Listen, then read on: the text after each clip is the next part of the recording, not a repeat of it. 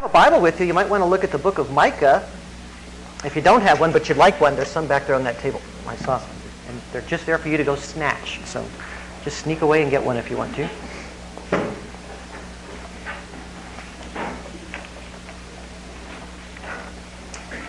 In one of the most celebrated texts of the Bible that often gets repeated around Christmas time, the Christ child is described in these words from Isaiah chapter 9, verse 6. For a child will be born to us, a son will be given to us, and the government will rest on his shoulders. And his name will be called Wonderful Counselor, Mighty God, Eternal Father, Prince of Peace. And it's that last designation that seems most often to attract the attention of Christmas card writers and song makers, and it marks very much what we like to call the spirit of Christmas. A sense of peace. Even if we're running a mile a minute, it's supposed to be all about peace, right? But peace is a big part of why he did come. Peace was on the lips of angelic heralds as they praised God before those awestruck shepherds. Glory to God in the highest, they said, and on earth peace among men with whom he is pleased. So peace seems to gently permeate our understanding and mental image of the lowly surroundings of Jesus' birth. The stable, the manger, the animals that are always so still in the pictures, and the mild mother, the awestruck shepherds. Perhaps even those serene and richly ornamented men of the East that show up in so many manger scenes. It's a humble setting, but one of quiet stillness, or so we like to picture it. The actual dynamics, I don't know. But peace was not very evident in Micah's day. It wasn't very evident following the Messiah's birth either. No more so than peace seems to be evident in our time. The wise men we talked about, so common in manger scenes, probably arrived some weeks, maybe even months after the birth of Jesus. All the indications in Matthew's gospel point to a later time. The whole incident comes in Matthew's words after Jesus was born in Bethlehem of Judea, when those men show up. And we're told they found Jesus and his mother in a house, not in a stable. So by the time the census was over and people had kind of taken off, Joseph obviously rented a house in town so Mary could recover and they could have some time before they headed back home.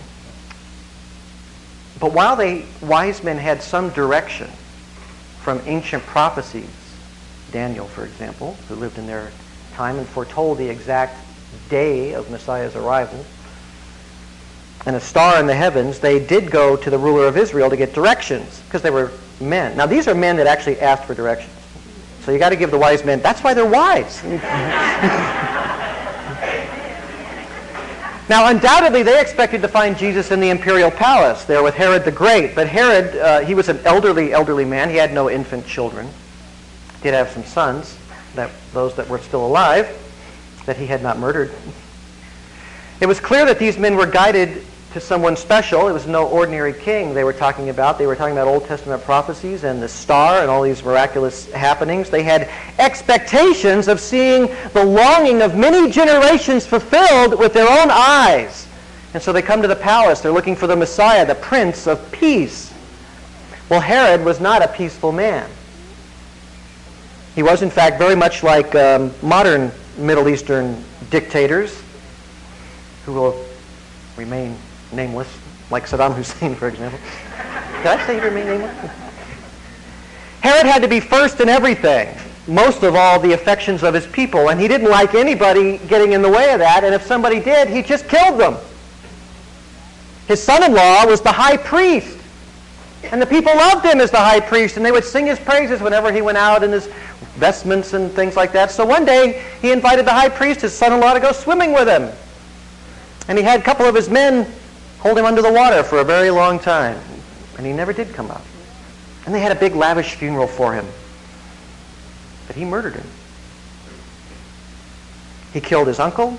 He killed his wife. He killed his mother-in-law. Well, that part might be interesting. That's a joke. It's just a joke. Herod... Sorry, Myra. I was properly scolded.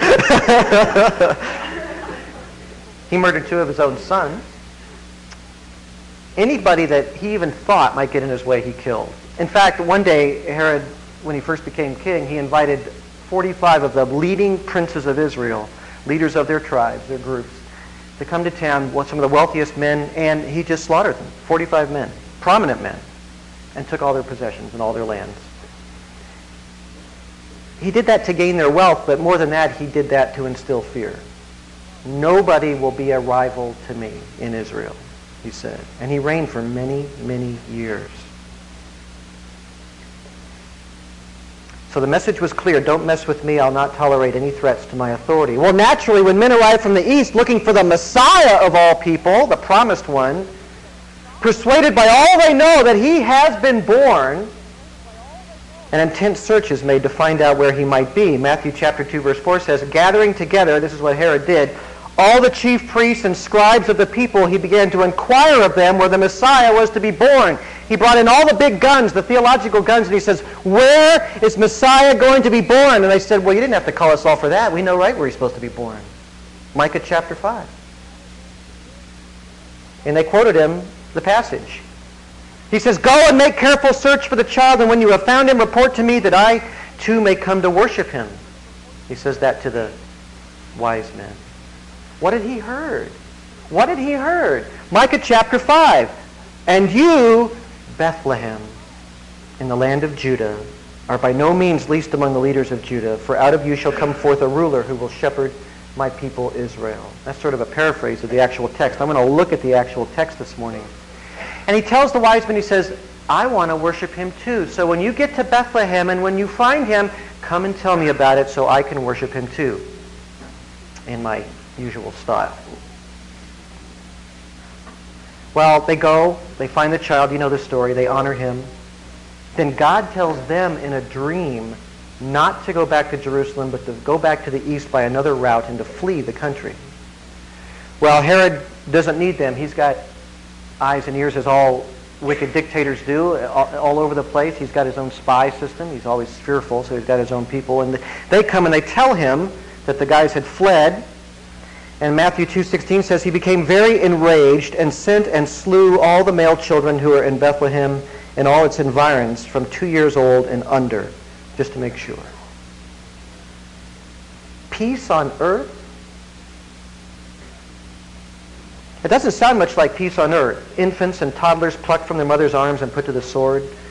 But when Micah was prophesying that 700 years beforehand, where Messiah would be born, it wasn't a peaceful time either. Peace was not on the horizon for his people. Now, if you've been with us in the last few months, we've been studying through Micah's prophecy chapter by chapter, paragraph by paragraph, and line by line. And we've been studying for some weeks now, and this morning we came to that place, Micah 5, where Herod's counselors took him. They brought this passage to his attention. Micah's prophecy speaks of peace as well, but a real world peace, which God will indeed bring about through the Messiah. The peace of Christ, the Prince of Peace, is not merely good feelings. In fact, it's probably that last of all. Because, you know, pious, religious, good feelings don't get you very far when people are drawing their swords and doing all that stuff. Good feelings have to come from substantive, real peace. The real thing. So Micah chapter 5, verse 1 is not a peaceful passage as it opens. He says, now muster yourselves in troops, daughter of troops. They have laid siege against us. With a rod they will smite the judge of Israel on the cheek. It speaks of the immediate future. Prophets talk about the immediate future, and they talk about the distant future, and they talk about the very end of time. They do all of that. That's their job. It's in their job description. The reason they talk about immediate future things is so you know when they talk about the end, it'll come true, because the things they say are going to happen next year, the year after that, or 10 years from now, they come true. And only God knows the future. So that he has to be speaking through these men. So he may be speaking about just a couple years away when Assyria came and wiped out the northern kingdom of Israel, or he may be talking about 100 years from then when the Babylonians came and took away his own people in the southern kingdom of Judah. Well, we've talked about those events quite a bit in the last few weeks. But the general idea in verse 1 is that Israel will be the victim of humiliation and conquest soon. Her judge, which is a term for the ruler or the king, will be struck hard in the face by a foreign foe. That's his poetic language. You remember he was caught fleeing with his army. His children were slain in his presence, the king of Israel. Then he was blinded, and then he was carried off to Babylon. That is yet future, 100 years future from when Micah wrote this. But it did come to pass. Verse 2 begins with an adversative but, because there's not much hope in verse 1. It doesn't look very good. But now he gives a point of contrast. In contrast to Israel's humiliation, in contrast to her deprivation, in contrast to her oppression by foreign powers, there's Bethlehem. Bethlehem. The name means house of bread.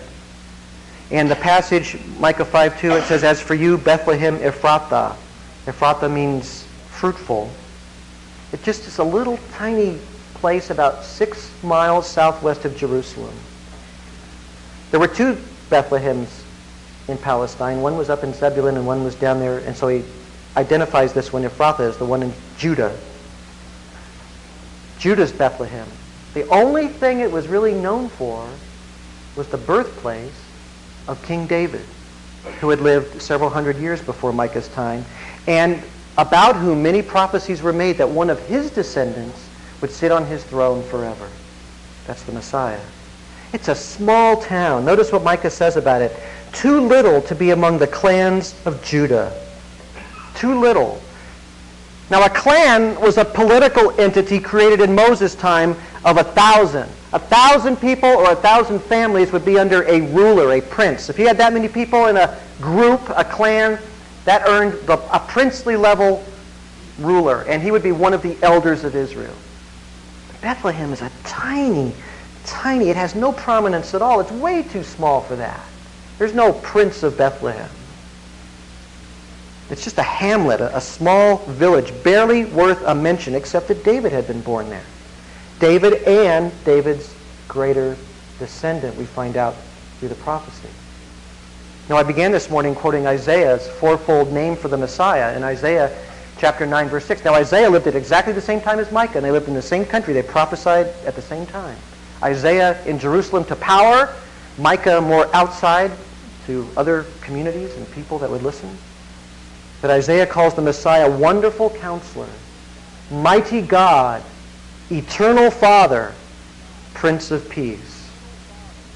And in the next verse, Isaiah 9:7, Isaiah says, there will be no end to the increase of his government or of peace on the throne of David and over his kingdom, to establish it and to uphold it with justice and righteousness from then on and forevermore.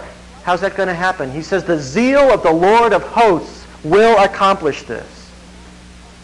The passion of God will make sure that that comes true. David's throne, David's birthplace. David's descendant, yet greater than David, because this one will never see his rule come to an end.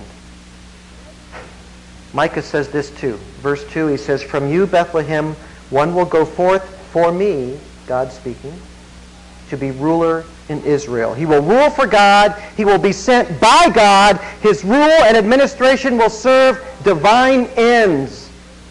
And right away we see his superiority to David, because Isaiah says his rule will have no end, looking into the future. It'll extend far beyond David, who reigned 40 years and died.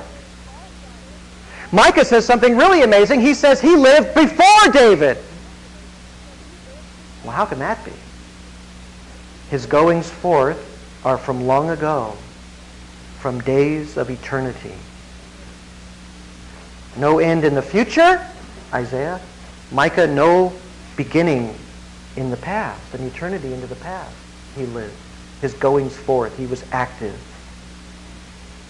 So now Isaiah's other names start to make sense, don't they? Mighty God, Eternal Father.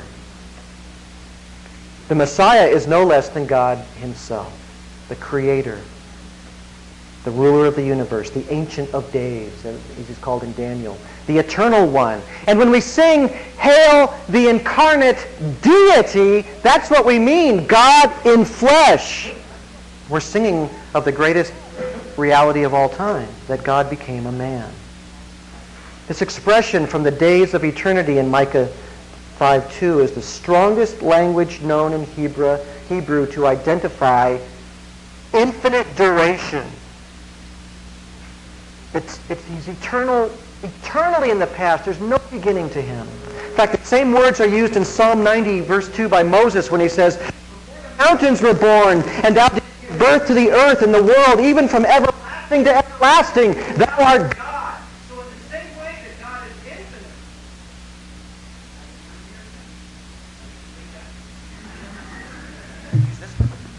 I'm just going to scream. Oh, no, there it is. Okay. Before the mountains were born, and thou didst give birth to the earth and the world, from everlasting to everlasting, thou art God. The same language is used. God is infinite and everlasting. Messiah is infinite. Infinite. The same language is used of Messiah in Micah 5:2. So he's no mere man, though he's truly a man.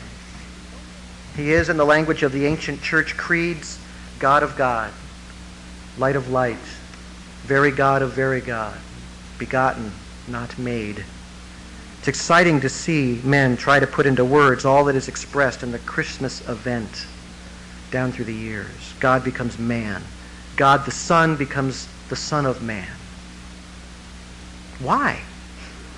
To fix all that man has ruined, to bring peace. Now, we said peace is not merely a feeling, it's much more than that. Well, there's two kinds of peace that have to be there before you feel at peace, unless you're just ignoring reality.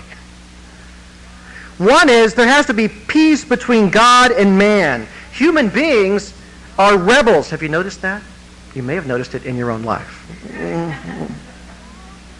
You and I have 1,000 times declared our independence of God's authority and God's law, made a mockery of our existence, really, by trashing all that God meant for us.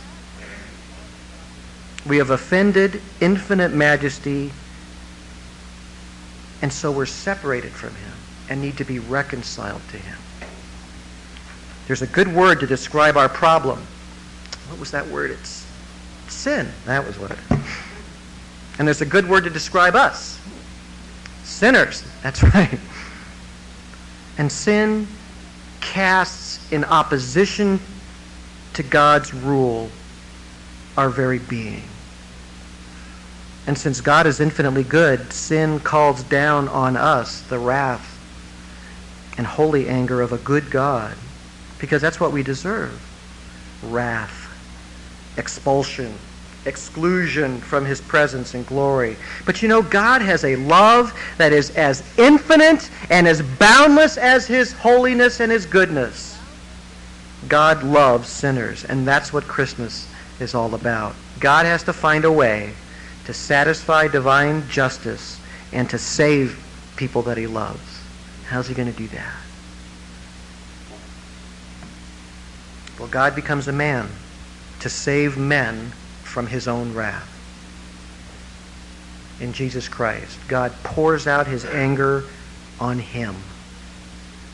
And first he had to be tested. He grew up, a child, was obedient to his parents, became an itinerant preacher, went about doing good, so much so that he was without sin. And just as in the Old Testament they found the spotless, perfect lamb to sacrifice, it was all a picture of what was to come. He becomes, as John the Baptist said, the Lamb of God who takes away the sin of the world.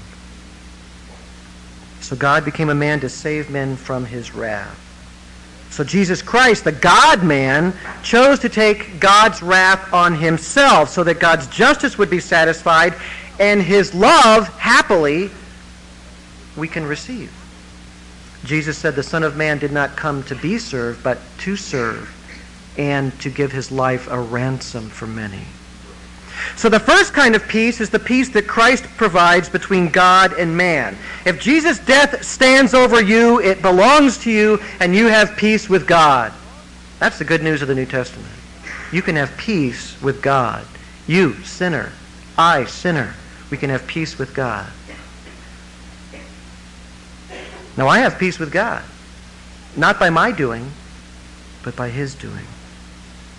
His death becomes our salvation when you surrender your life to Him as your King and your Savior. That's how it happens.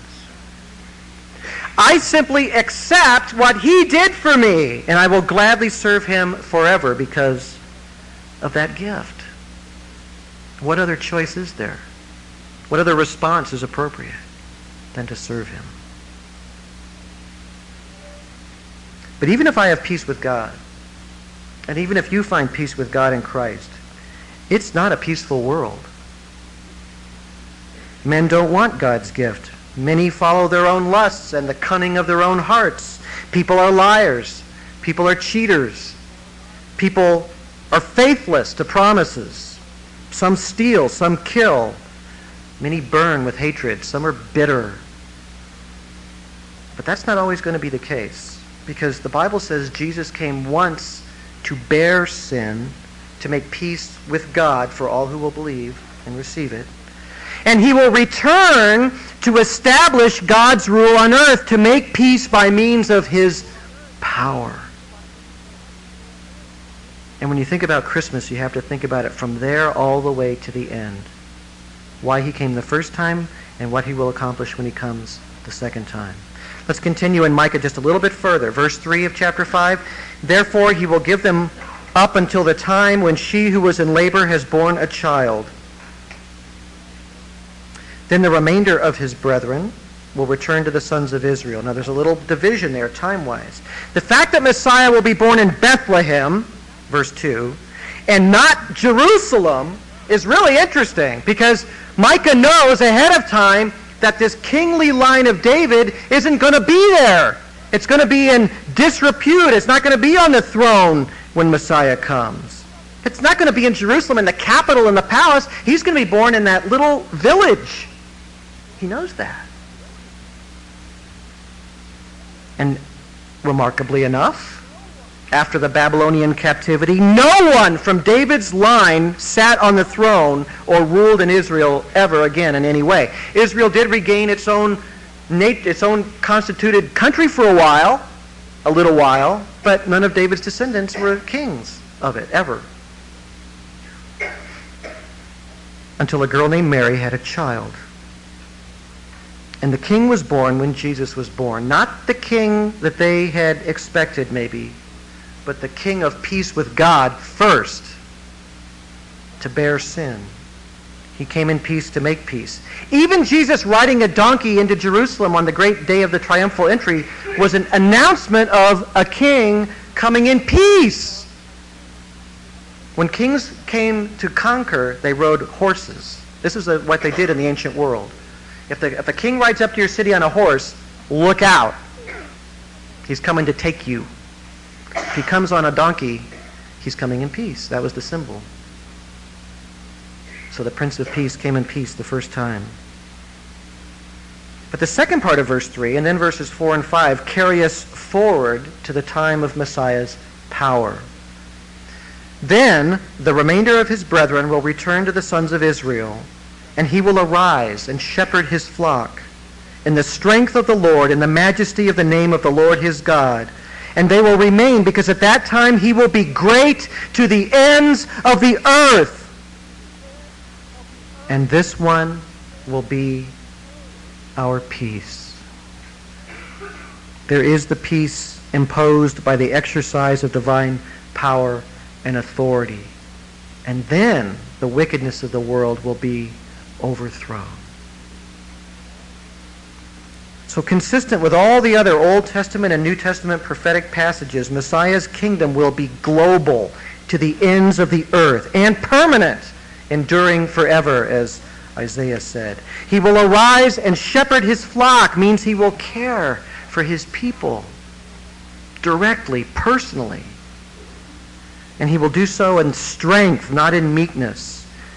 Not in the meekness that he displayed as the sin bearer. Peace will come to all the earth because his power will extend to all the earth, and wickedness won't be allowed anymore. And that's when you go back to the earlier chapter where it says, under his rule, nations won't learn war anymore. And they'll take their spears and turn them into pruning hooks and turn their swords into plowshares. This one will be our peace. That's the promise of the season, the promise of his birth. Peace with God and peace on earth. Now we can delight in the one and wait expectantly for the other.